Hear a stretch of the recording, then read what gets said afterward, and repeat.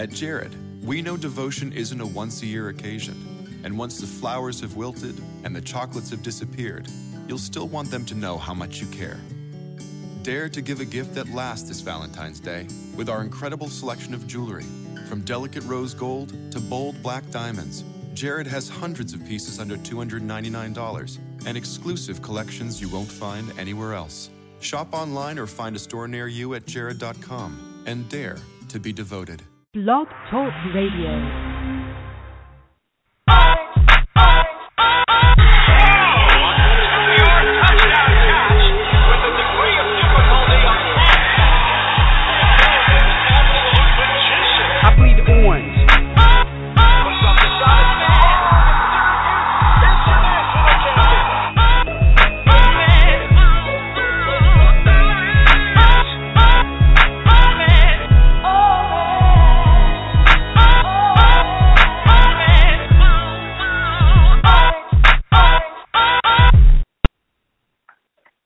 Hey everyone, welcome to another edition of Troy Nunes is an Absolute Podcast.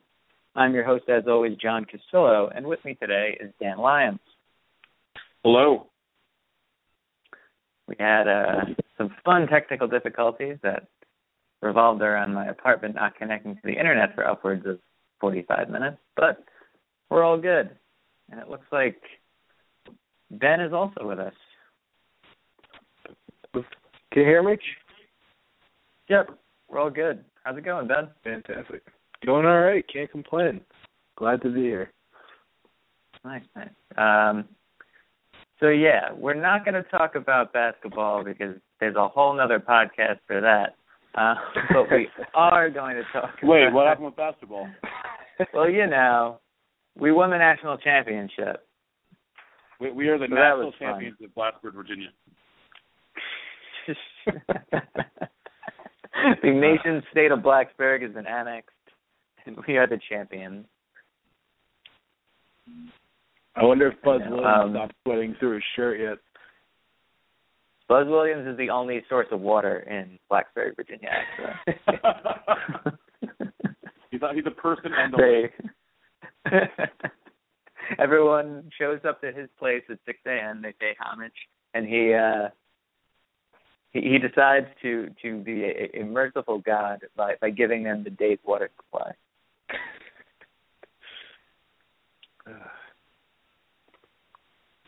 So football, lots of positive things happen there. I guess, Ben, why don't you lead us off? Like, what were some of your big takeaways on the day? I know there weren't many surprises, but I guess what were some of the highlights for you in terms of what was a great national signing day for the Syracuse Orange? I really think the biggest takeaway here is just that the staff was able to close on pretty much every single person that they wanted to get to sign today outside of Doyle Grimes, which is really an interesting situation, to say the least.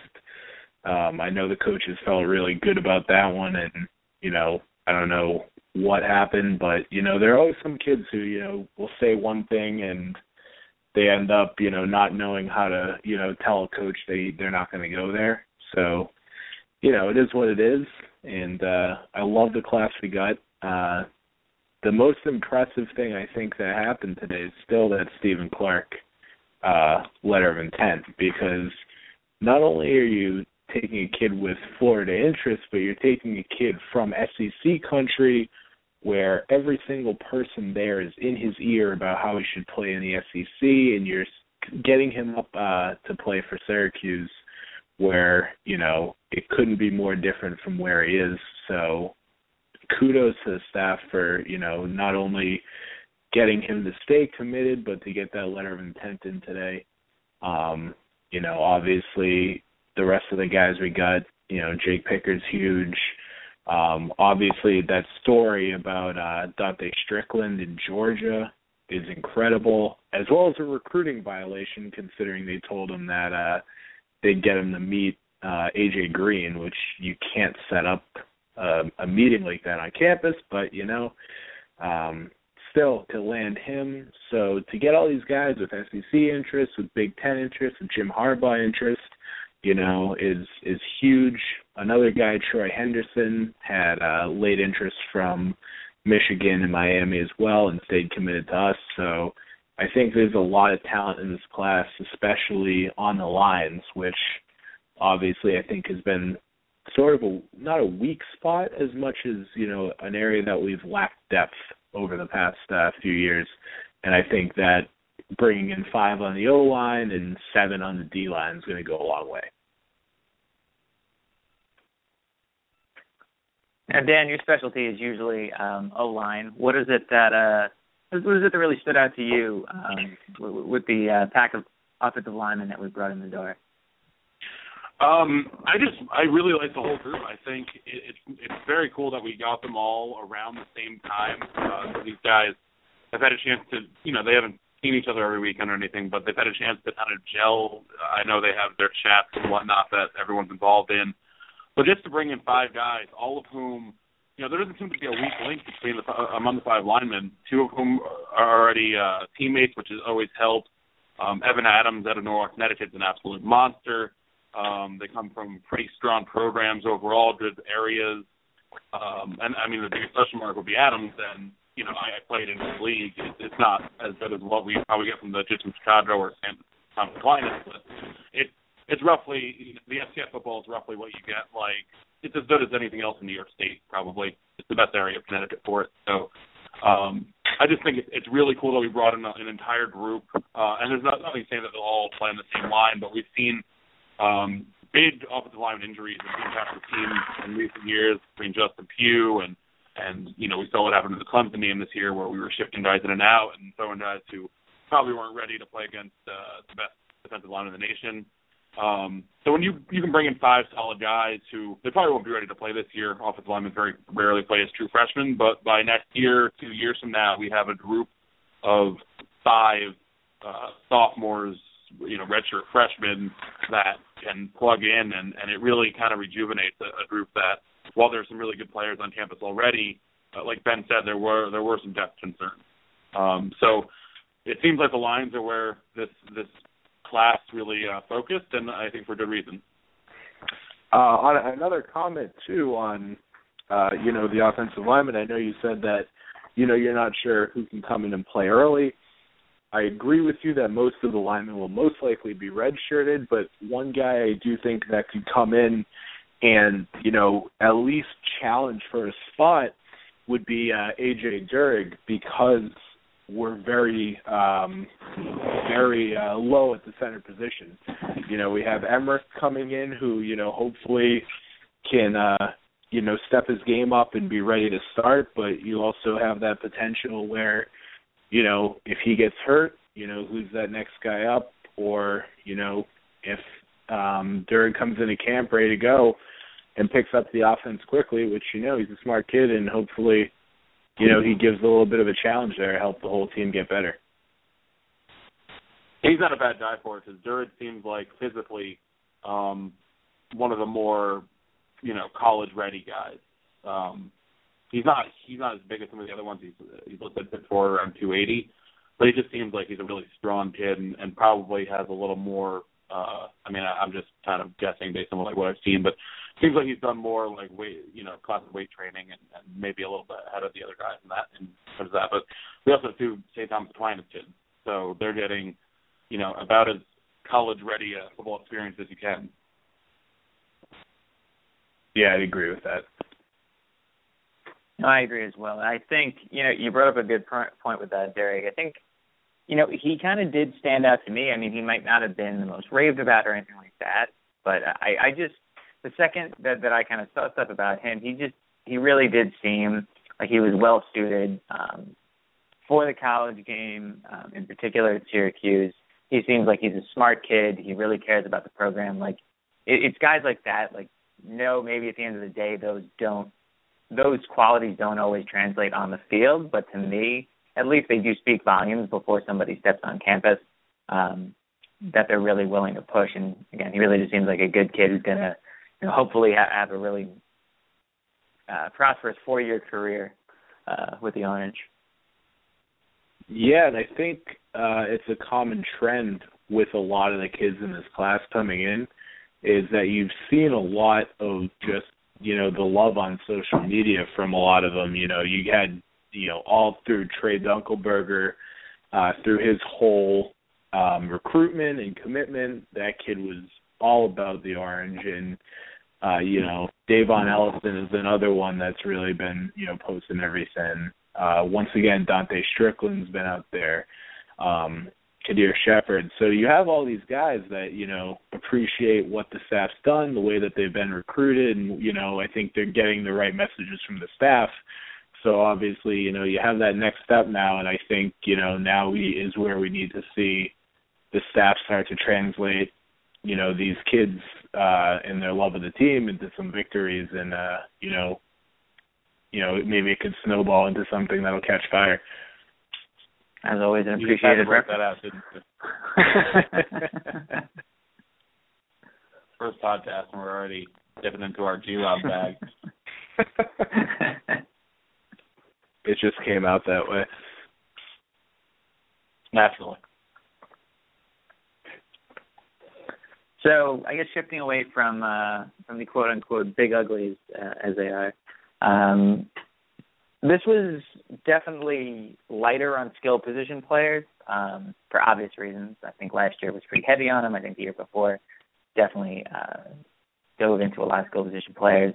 For you guys, who's the one skill position player out of the few that we have in the door that really kind of sticks out to you as either a four-year guy or a guy who's really going to turn some heads and really help us kind of close that gap in terms of speed and just pure talent in the ACC? I mean, I think the obvious answer to that question would, have to be Dante Strickland. As much as I hate, recruiting sites and the stars and all that, he's the one guy that, all those sites have him rated really highly. He had a good offer list. He had Georgia coming in, and whenever you have, a team that has a history of running backs like they do, that he must be a good one. I mean, you look at his tape and the kid's just electric. And I think with the depth we have at running back, which is essentially non-existent after our last few recruiting classes, and moving Irv Phillips to a slot receiver position, he's the kid that's going to have to come in right away. And if he proves on the field that he's ready to go, he's definitely going to get some carries. I think, personally, I've always been high on George Morris, and I hope that, with no one really blocking his progression at this point, that he can really take that position and make it his own.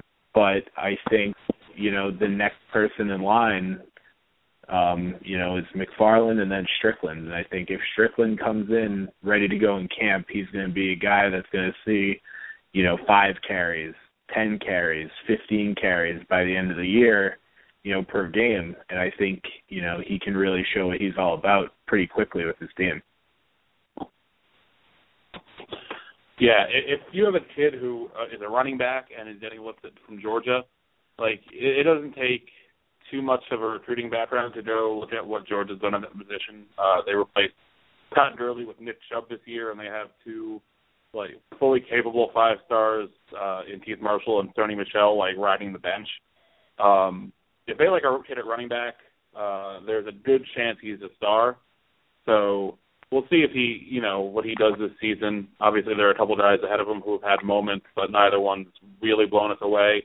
But Morris and McFarland are 2 guys that, a couple of years ago, if we had this podcast, we would have been raving about, especially Morris coming out of Georgia. So, like Ben said, hopefully they can make the progression that we hope from them. But if not, running back is a position I think you can plug a freshman in it and have a reasonable expectation of them being able to produce. It's an instinctual position, especially depending on how the O-line is, and we should return a couple of solid guys there. So I wouldn't be shocked either if he comes in and has even as much of an impact as Irv Phillips did this year, if not more.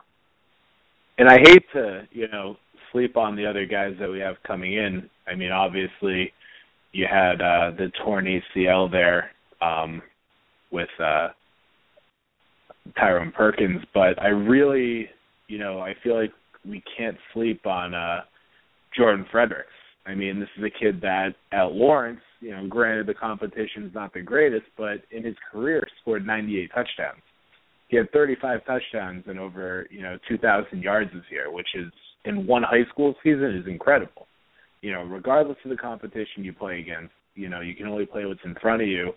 And, New York State Gatorade Player of the Year, I think, if he comes in ready to go too, he's going to be challenging for some carries as well.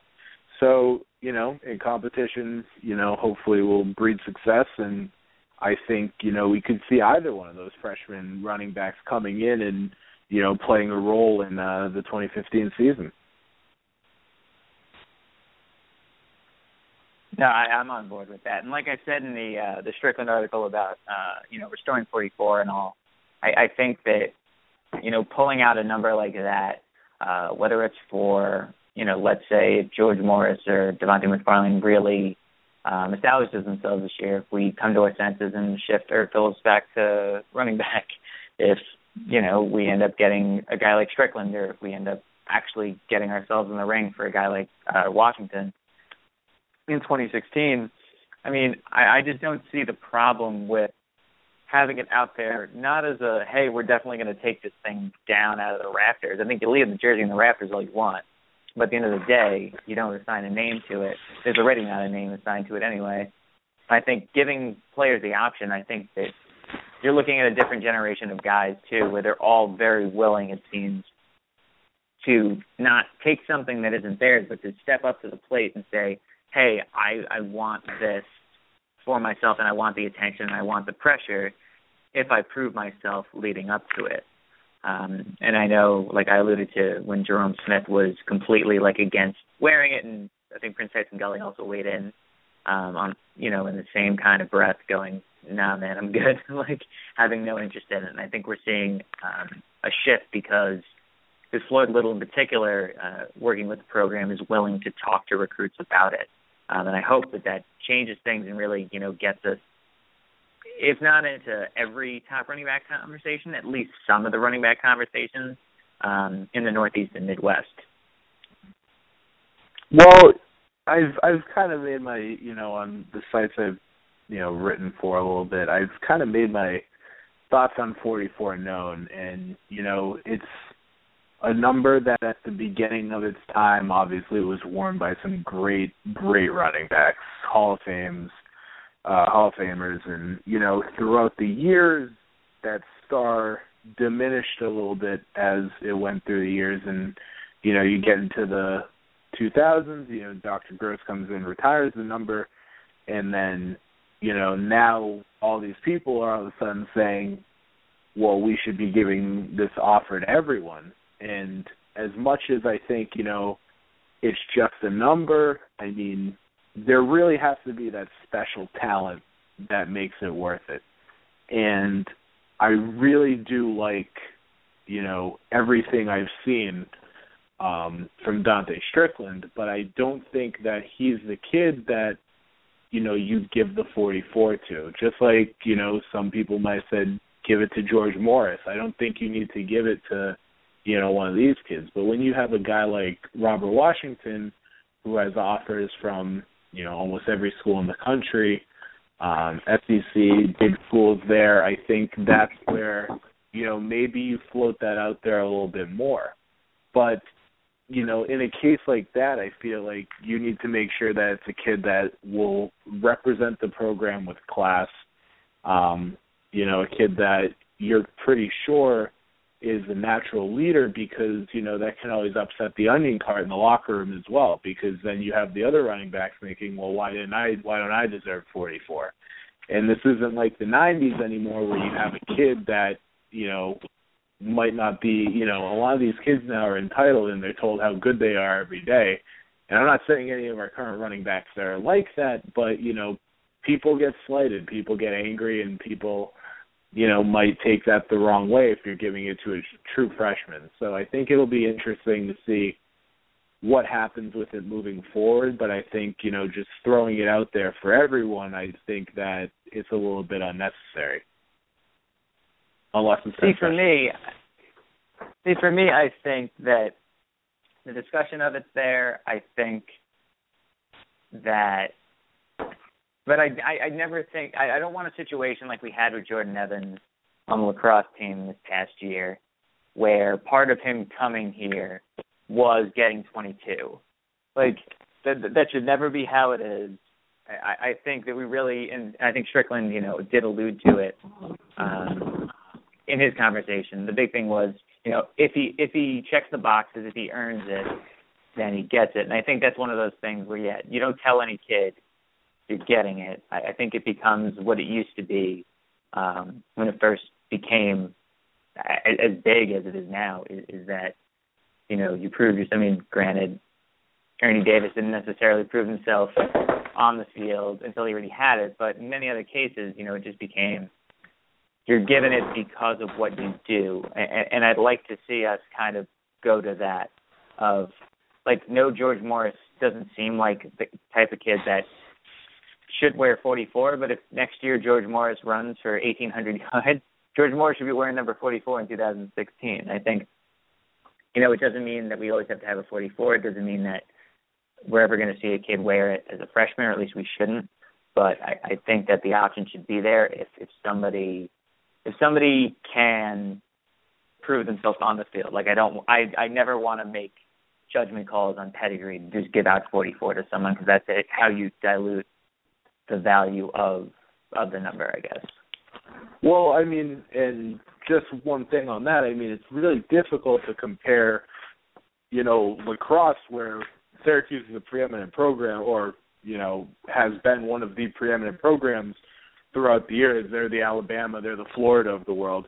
But when you're Syracuse football and you're one of 120 teams in Division I, and you're probably, in the top 50 of those recruiting-wise, if you need to use 44 as a carrot to land one of the best recruits in the country at the running back position, and he can legitimately change the program, I feel like that's the case where if you're wrong, you know what, it happens, but that's a kid that you need to take that risk for.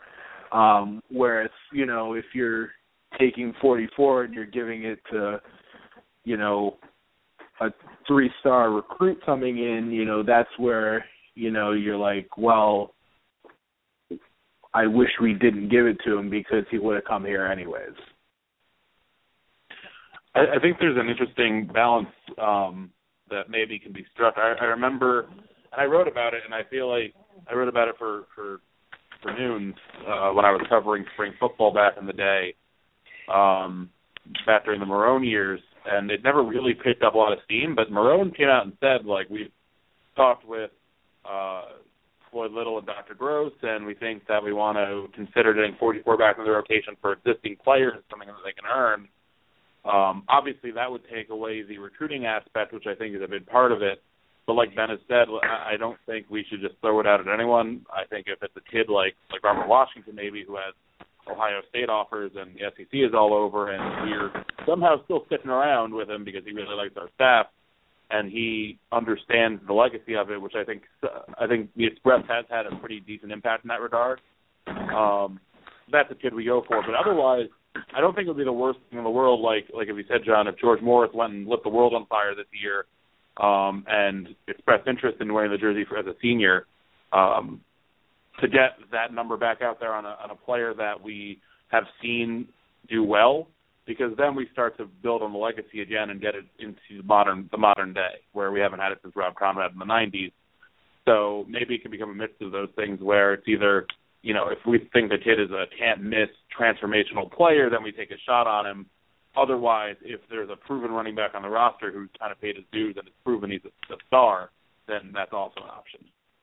Well, I think in that case, too, is where you might run into some problems because let's say George Morris does come out and, runs for 1,800 yards and you say, oh, we're going to give him 44, and now there's all this hype around him for his senior year, and then he goes out there and he's averaging 3 yards a carry through the first, 3 games, and now you're saying, well, this is this kid that we've built up to 44, and now he's succumbing to all the pressure, and we can't put him on the bench because he's wearing 44 and all the fans are expecting greatness. and then you have that problem as well. And I'm not saying that wouldn't happen in any other situation, but it's another one of those things where, you're adding to the pressure that's already on a kid struggling to perform in the first few games of a season that could derail the whole season in general. Yeah, I mean, there's always risks associated with things like this, so it'll be interesting to see how they approach it. I do hope that they find a way to get it back into the rotation, because we're very lacking in terms of football traditions, and that's a really great one. And I hope they come to an agreement on how to get it done. And I think guys like Floyd Little and if Jim Brown is involved, like they'll be guys who have really valuable insight into it, because they experience, especially Floyd, experienced firsthand how it worked back when that was such a great tool and such an honor.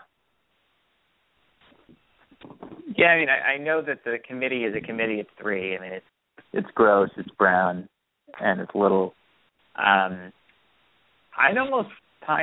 would almost want it to be kind of a Heisman committee type thing, where all the previous 44s get a vote. So basically, again, you don't have to have a 44 every year, but I think if let's say if you did a super majority of the previous 44s and the athletic director and maybe the head coach said, before the season started, this person's getting 44. I mean, I think that adds some additional hurdles to it. I mean, I definitely agree with your point, Ben. I think that there is some pressure to it, but I think the players that truly deserve it and the players that we're going to give it to, more often than not, are going to, kind of respond to that bell. Yeah, I think that would be the hope, but, that's, my thing is, if that is what derails a potential great season, because we decided to bring back 44 for the first time in 15 years and throw it on our senior running back's back, and then he comes out and just stinks for the first two games because he can't shake that pressure, and now every team's gunning for him and how to stop him. That could, theoretically change the season. And, I think there's positives and negatives, and I think, this might be the year that we see what actually happens and if they're serious about the 44, because Robert Washington is that once-in-a-lifetime recruit for this staff. And if that's what it takes to land them, and Scott Schaefer, if Robert says, if you give me 44, I will come here, and Schaefer gives him the 44 and he comes to Syracuse, that's what you need to do. I mean, if he still wants to come here without the 44, I'll take it as well. But I think if you can offer him the 44 and guarantee that he signs his letter of intent and comes to Syracuse and changes the face of the program, that's what you got to do. I also think we have to acknowledge now that since Dr. Gross is in this committee with Floyd Little and Jim Brown, I think Dr. Gross is a 44. I think he's part of that legacy now.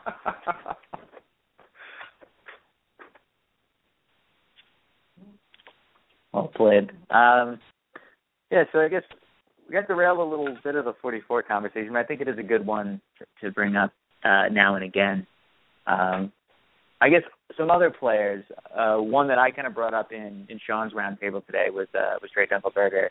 I think, we a lot of people were wondering why we had so many guys who could potentially be tight ends, why we weren't using them all on offense, and Ben, I believe it was you or somebody else that quickly listed off the 5 to 7 guys we have at tight end on the roster already.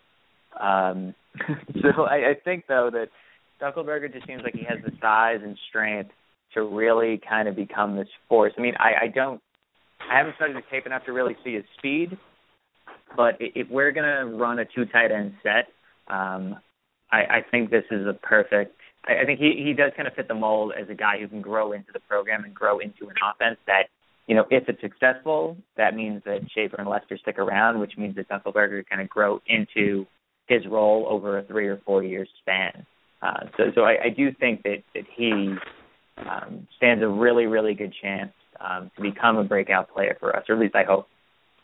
Yeah, I think in that regard, I mean, you saw it with the progression of the season where we had Wes Linder committed, who was in that mold of the Jamal Custises and the Adley Noises.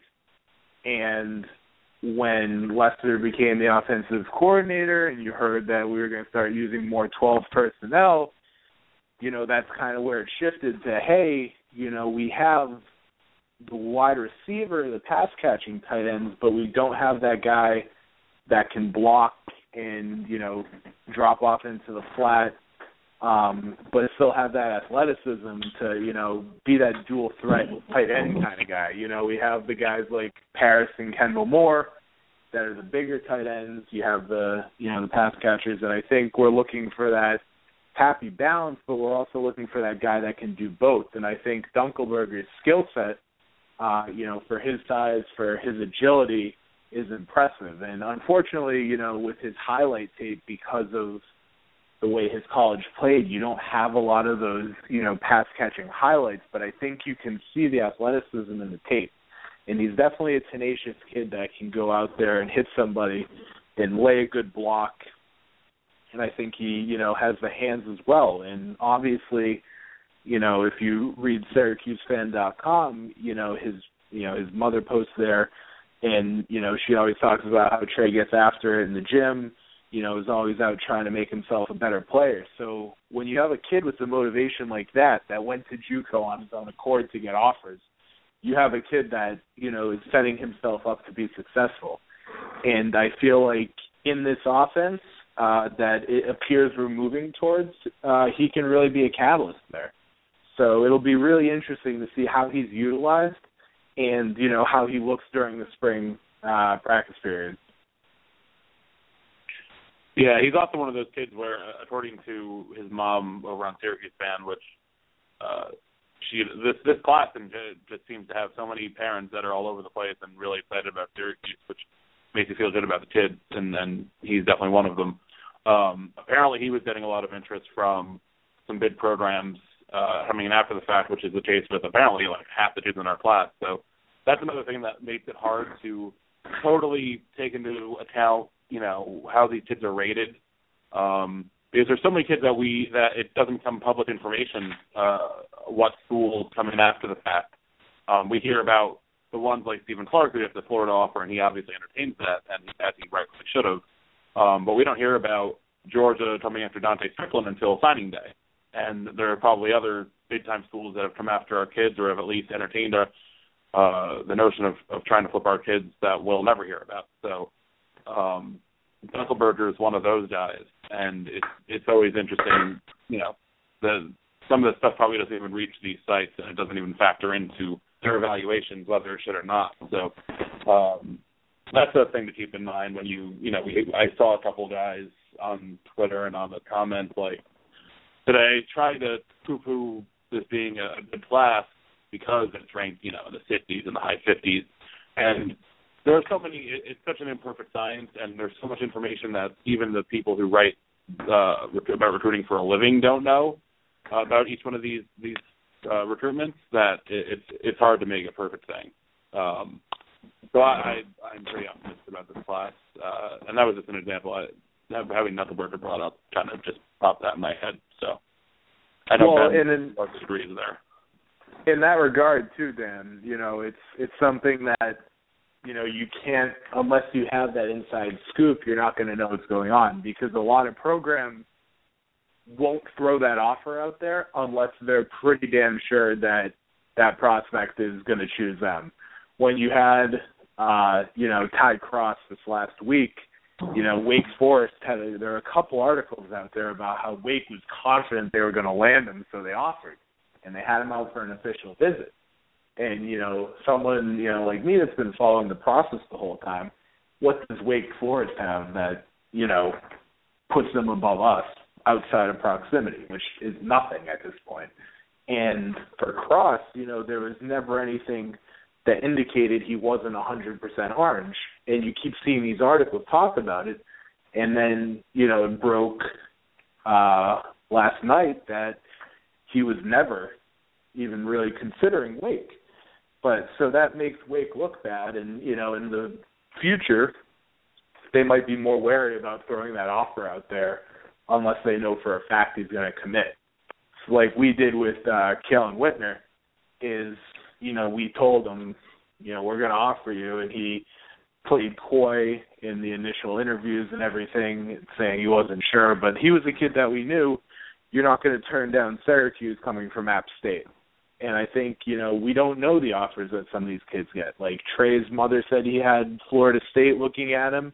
He had, I think, Ohio State calling. He had all these big schools calling to see, what his interest is. Do you think you would flip if we offered you? And that's when the offer comes. So unless you're really getting that reporter that, he has access to that family where he can really extract that information out, you're not going to find out about it. And we wouldn't have found out about the Florida offer for Stephen Clark, really, or the Florida interest, without his father first speaking about that on Syracuse Fan. And then, because originally Clark wasn't even entertaining it, he told him nicely no, and they kept calling his house. So you don't find out about these things unless you really have a writer that has that connection where he can go really in depth with a prospect, or that prospect really likes to talk about, who he's speaking with.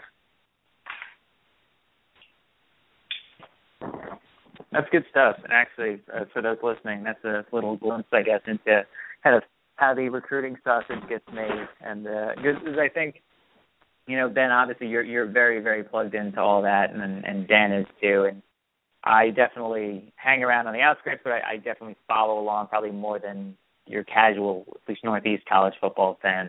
And I think for a lot of Syracuse fans, they love hearing about this stuff, but they're never really sure like how it all comes about. And I think that's some great insight for them to kind of share. Yeah, it's a very interesting science that I really kind of follow, probably too much for my own good, but it's really interesting to see how some of it works. I mean, I posted it in the thread this morning about how Pitt had the kid that got a national letter of intent from Ole Miss, and Ole Miss hadn't even talked to him, and he went right there and committed to sign his letter of intent to Ole Miss and said to Pat Narduzzi, sorry, but thanks for recruiting me, but I'm out. And it's really, you're trying to predict what a 17, 18-year-old kid's going to do. And I can tell you, when I was 17 or 18, I didn't know what I was going to do. So it's really, something that's a total crapshoot that, you think and you really don't know anything. You can think, prospects leaning one way and, it's a complete 180 the other way around. So I think that's what makes it intriguing, and, that and the fact that it's really completely different than any other sport in the world and how it works, good and bad. So. Truth. I know you mentioned Wake Forest before, so I think it's worth kind of diving into maybe a little bit of our ACC cohort. Wake had a pretty especially by their standards, really decent class. But I think the real surprise by the end of Selection Sunday, and this was kind of a slow build to it anyway, was NC State and how they were able to really put together, I would say, phenomenal class in terms of the Wolfpack. Dan, we'll start with you. Kind of, was that your biggest shocker, ACC-wise? How do you think they're doing it, and how do you think Wake was able to kind of put it together today? In terms of Wake, I think there's always a natural bump when a coach has his first full class. Kids don't. It's very easy to tell kids I'm not worrying too much about what happened with a coach's first year, which obviously is the case for Dave Clawson, because the first year at Wake was not good.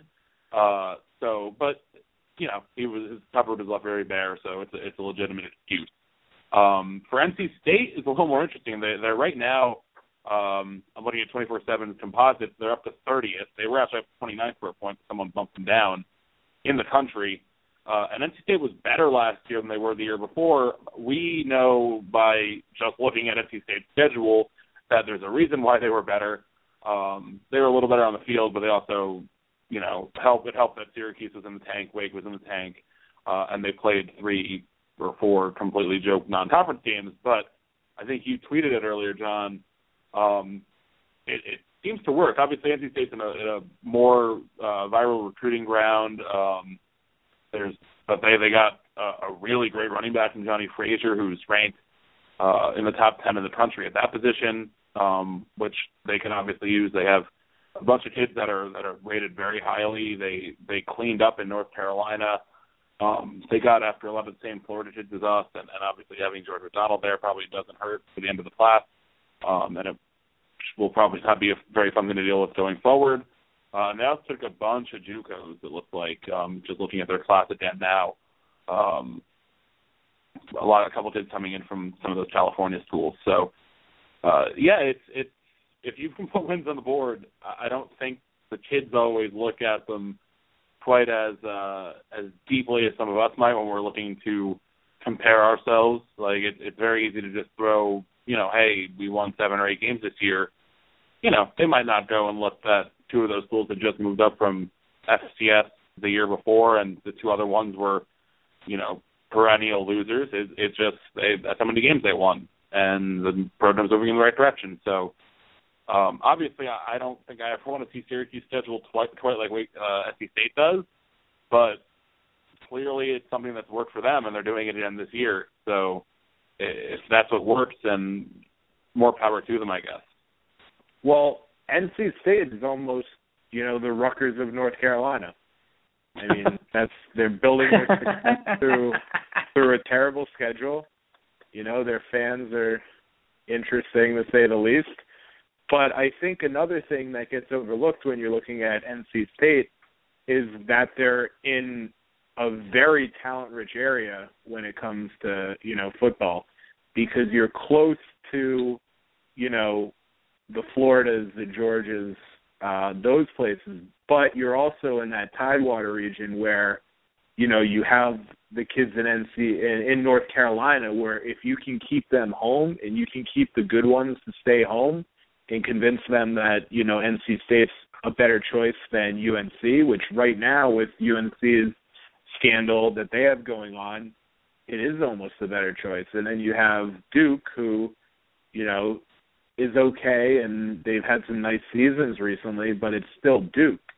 So NC State is a situation where with the right staff and the right recruiters, and if they play, you know, exciting football, you know, they could definitely be a program that could all of a sudden, you know, come out of nowhere and, you know, get all the way to the Texas Bowl. And, you know, obviously that's a Rutgers parallel, but I think that, you know, they're a potential, you know, program that could really take advantage of where they're located while UNC and Duke have, you know, down seasons. And, you know, really they've done a great job with their staff, and now bringing in George McDonald, you know, who knows what can happen going forward for them.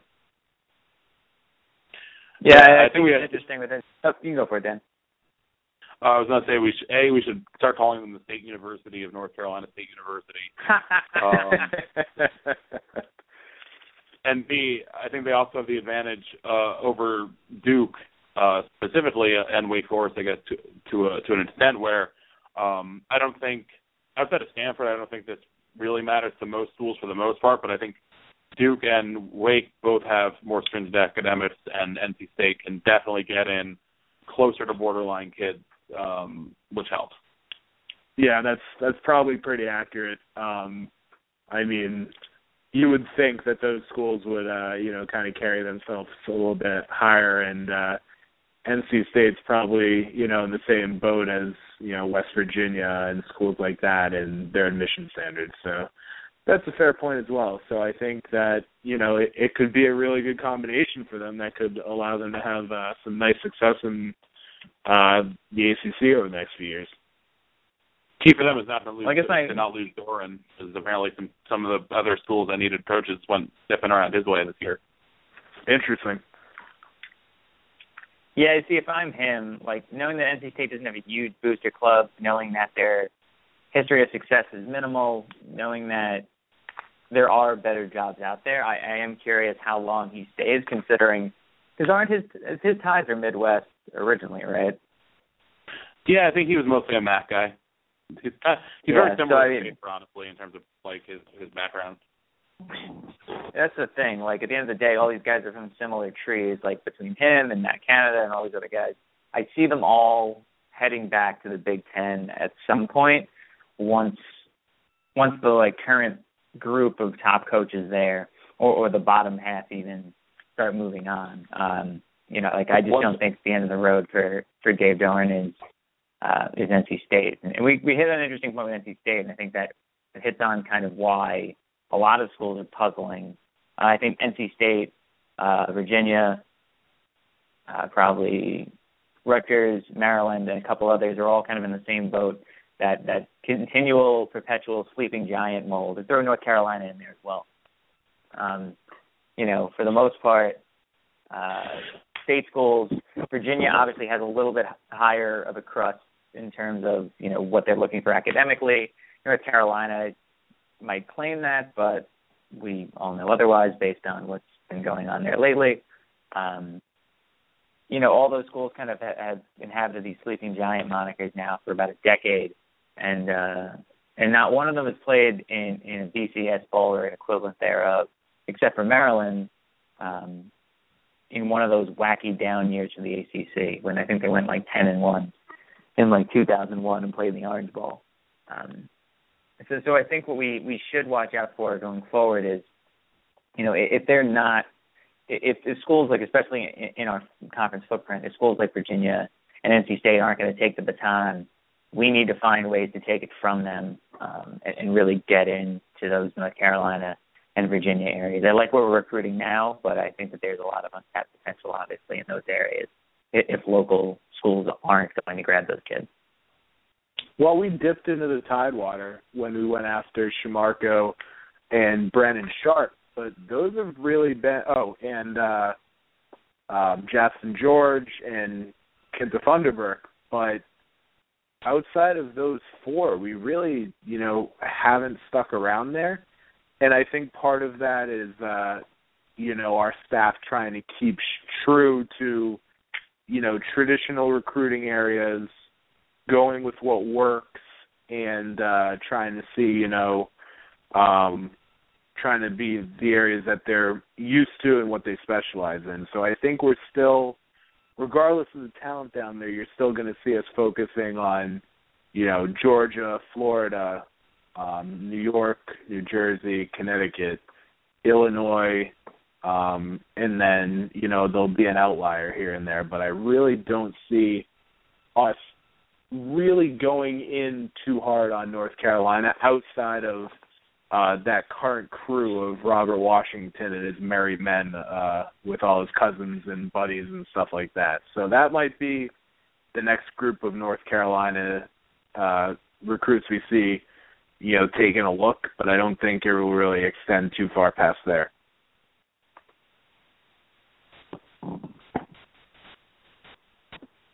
Yeah, I buy that. I mean, I definitely think, too, you're going to see more of a change in the recruiting dynamics in Virginia and North Carolina as Appalachian State and Charlotte and Old Dominion really get a foothold, and as Georgia and Georgia Southern get a foothold down in Georgia and realize kind of that you're probably not going to be able to function down there as much, if only because the SEC has already really planted its flag. So I'm curious to see, and I know Dan and I talked about this in the podcast for each of the last 2 summers, kind of what those programs can bring to the table and really how they can shift the dynamic. I mean, if App State was not really gotten into those conversations yet, or even a Charlotte or an Old Dominion can start shaking things up and really displacing schools like Duke and Wake Forest for borderline commits, things are going to get very interesting in that part of the country that looked like a rapidly kind of rising recruiting power and now could end up dating back slightly, if only because of overcrowding. See, I don't see I think you could have made that argument a few years ago, but with the growing power of the Power 5 conferences and autonomy and the 4-year scholarship, unfortunately, I don't think we'll ever see Old Dominion, competing for a recruit with a Power 5 offer. I mean, they're still going to be able to get kids from the Temples and the UConns and the Memphises of the world and the Tulanes, but I really don't think that, with everything these Power 5 conferences offer now, I don't think we'll ever see a kid really, making that choice moving forward outside of the rare situation where the staff really connected with that kid and told him what he wanted to hear and he believed it. Fair point. We only got a few minutes left. I guess quick, we'll track back to one of the questions that Sean had asked. If there was one recruit, and that could be either side of the ball, that you guys think we'll look back on and go, man, that was the guy who either turned it around or was the guy who really, made a huge impact for 4 years. Who do you think that player is? I mean, it's hard to narrow down one guy. I know my answer to that question when Sean asked it was 100% Evan Adams, because his tape is awesome. I've said it so many times. I'm pretty sure he'll be in the NFL, and if not, get Chad Ford to, erase that prediction for me, but I really think that he's going to be that guy that is the anchor on our line, and that really, makes our line one of the best in the ACC moving forward, because I really like this offensive line class, but I really think he's the best one in it. But I really can't just say he's the guy. I really think if Marquise Blair gets here and he, continues the route he's on and is able to qualify, I think that he's going to be another one of those kids. I mean, I saw him today compared to, Luis Delmas, which, another Schaefer kid that, would be great. But if you look at Blair coming out of high school and you look at Delmas coming out of high school, Blair is on another level right now compared to him. So, I think Blair, his ceiling is, Darrell Eskridge without the injuries. I think he's going to be a great recruit for us. I think, every single guy we got on the D-line, there's not really one I'm not excited about. Amir Illy, I think, has Chandler Jones potential. Kadir Shepard has been, there are a lot of reports of him over the All-Star games he was in as being unblockable. And, he could either be, a run-stopping D-end or a guy that can kind of shift inside when needed. You have a guy like Jake Pickard who, I haven't even mentioned, and he's possibly one of the crown jewels of the class. And then you got Stephen Clark. So I really think the strength of this class is on the D-line. I think that when all said and done, this D-line is going to be the best in the ACC. It has the different talents on it. It has a lot of variety, but it has a lot of guys with a lot of potential. So I think, if you're looking at who won this class for us, you're looking at the line of scrimmage. And I think that's really going to play a big role in how we play football over the next few years. So hopefully, the staff can do its job, keep winning, and really put their plan into vision, because I think some of these kids could, really pay off for the staff. And I really like the way the staff develops players.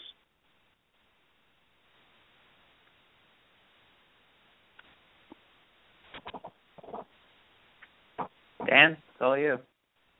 Yeah, I agree with a lot of that. I think that this is definitely a class, like we've said before earlier in the podcast. The strength is in the trenches. I think we've been playing without a real. I mean, Jade Romley had a great year. We haven't had a couple of years ago, but we haven't had a star edge pass rusher since Chandler was here. And I think that we have a decent shot of picking up one of those, especially with Jake Picard being the most obvious candidate for that, which would be good. It would it kind of takes some pressure off of the linebackers to create all of the pass rush on the team. Although I think we'll continue to be a heavy blitzing defense just because that's what Schaefer and Bullock do. And then I really like a lot of these defensive backs. I'm always kind of enamored with the big long D-backs. I think that it gives a real advantage in some of the freak wide receivers we're going to see from Clemson and Florida State. So when you have a guy like Marcus Blair, who's 6'3", or even I'm blanking on the name of who we just picked up. Whitner. Yeah, who's like 6'1". It's nice to have those longer kind of guys, and we've seen some of those types be very successful for us in the past. Between Estridge, when he was healthy, was great. Keon Lynn had his moments. And then I think even a guy who isn't quite in that mold, but Davon Ellison, we really are. We need corners, we need safeties, and some of these guys, especially if Blair makes it to campus, some of these guys are going to get thrown into roles as freshmen, I think. So, and then the one guy who we haven't even brought up, because he's not at the sexiest position in the world, but if Sterling Hofrichter comes in and can kick the ball consistently for 4 years, he'll make as big of an impact as anyone. We've been through hell with these kickers the last couple of years. So if he can go shore up that position for 4 years straight, I mean, that's huge. I think the craziest thing is that we've done this whole podcast and we haven't even once touched on the linebackers we have coming in. I mean, you have, with the class we brought in last year, which, at linebacker was fantastic. You have Zvaigner Franklin, who's already playing. You have Jonathan Thomas, who's just an athletic freak that could have gone to Oklahoma. And then you add on, with the other guys you brought in there, Paris Bennett, Cole Mossville. And then you come in and you bring in guys like, Shai Cullen, who physically looks like a college senior. Troy Henderson, who's coming from a powerhouse school in Ohio that won the state championship, and the kid had 170 tackles this year. There's really not a lot to dislike about this class, and I think, maybe talking about it gets me a little more excited than, anyone else would be looking at it. But I really think, some of these kids we're bringing in are very underrated, in their class. Especially, I think that, there's the potential that if either, Cullen or Henderson comes in, in great condition and, picks up the playbook quick, they could be starting next year. It's a young linebacker core, and I think the staff has done a great job in assessing what positions they've needed over the past few years and really attacking that. And hopefully in the classes moving forward, we see a little bit more balance on positions, because I don't think we can keep going skill positions, defense, uglies, skill positions, defense, uglies. But I think we did a great job, addressing what we thought were the weak spots in this team this year. I think that's a great point. I think that's a great point to close it out on, too. You're right. We were very remiss in not getting on those linebackers, especially considering how well we've done kind of generating some great talent at that position. But I'm sure there'll be plenty more to talk about on the site in the next few days. Ben, as always, appreciate your efforts on the recruiting front. It was another great National Signing Day, and I think that, despite some basketball news, I guess, that came out later in the day, I still think the highlight of the day was signing day, was that great recruiting class, and appreciate all your efforts year-round. And Dan, thank you for joining us as always. Thanks for having me. Yep, thank you very much. I appreciate it. Hopefully we can do it again sometime. Maybe, have some more recruiting features going forward. Sounds awesome. Everybody at home, you've been listening to Troy Nunes' Absolute Podcast here on Blog Talk Radio or iTunes, wherever you may have downloaded it. Like us, review us, rate us, whatever you want to do. Just say nice things, please. It does help us out. And thanks for listening. Go Orange.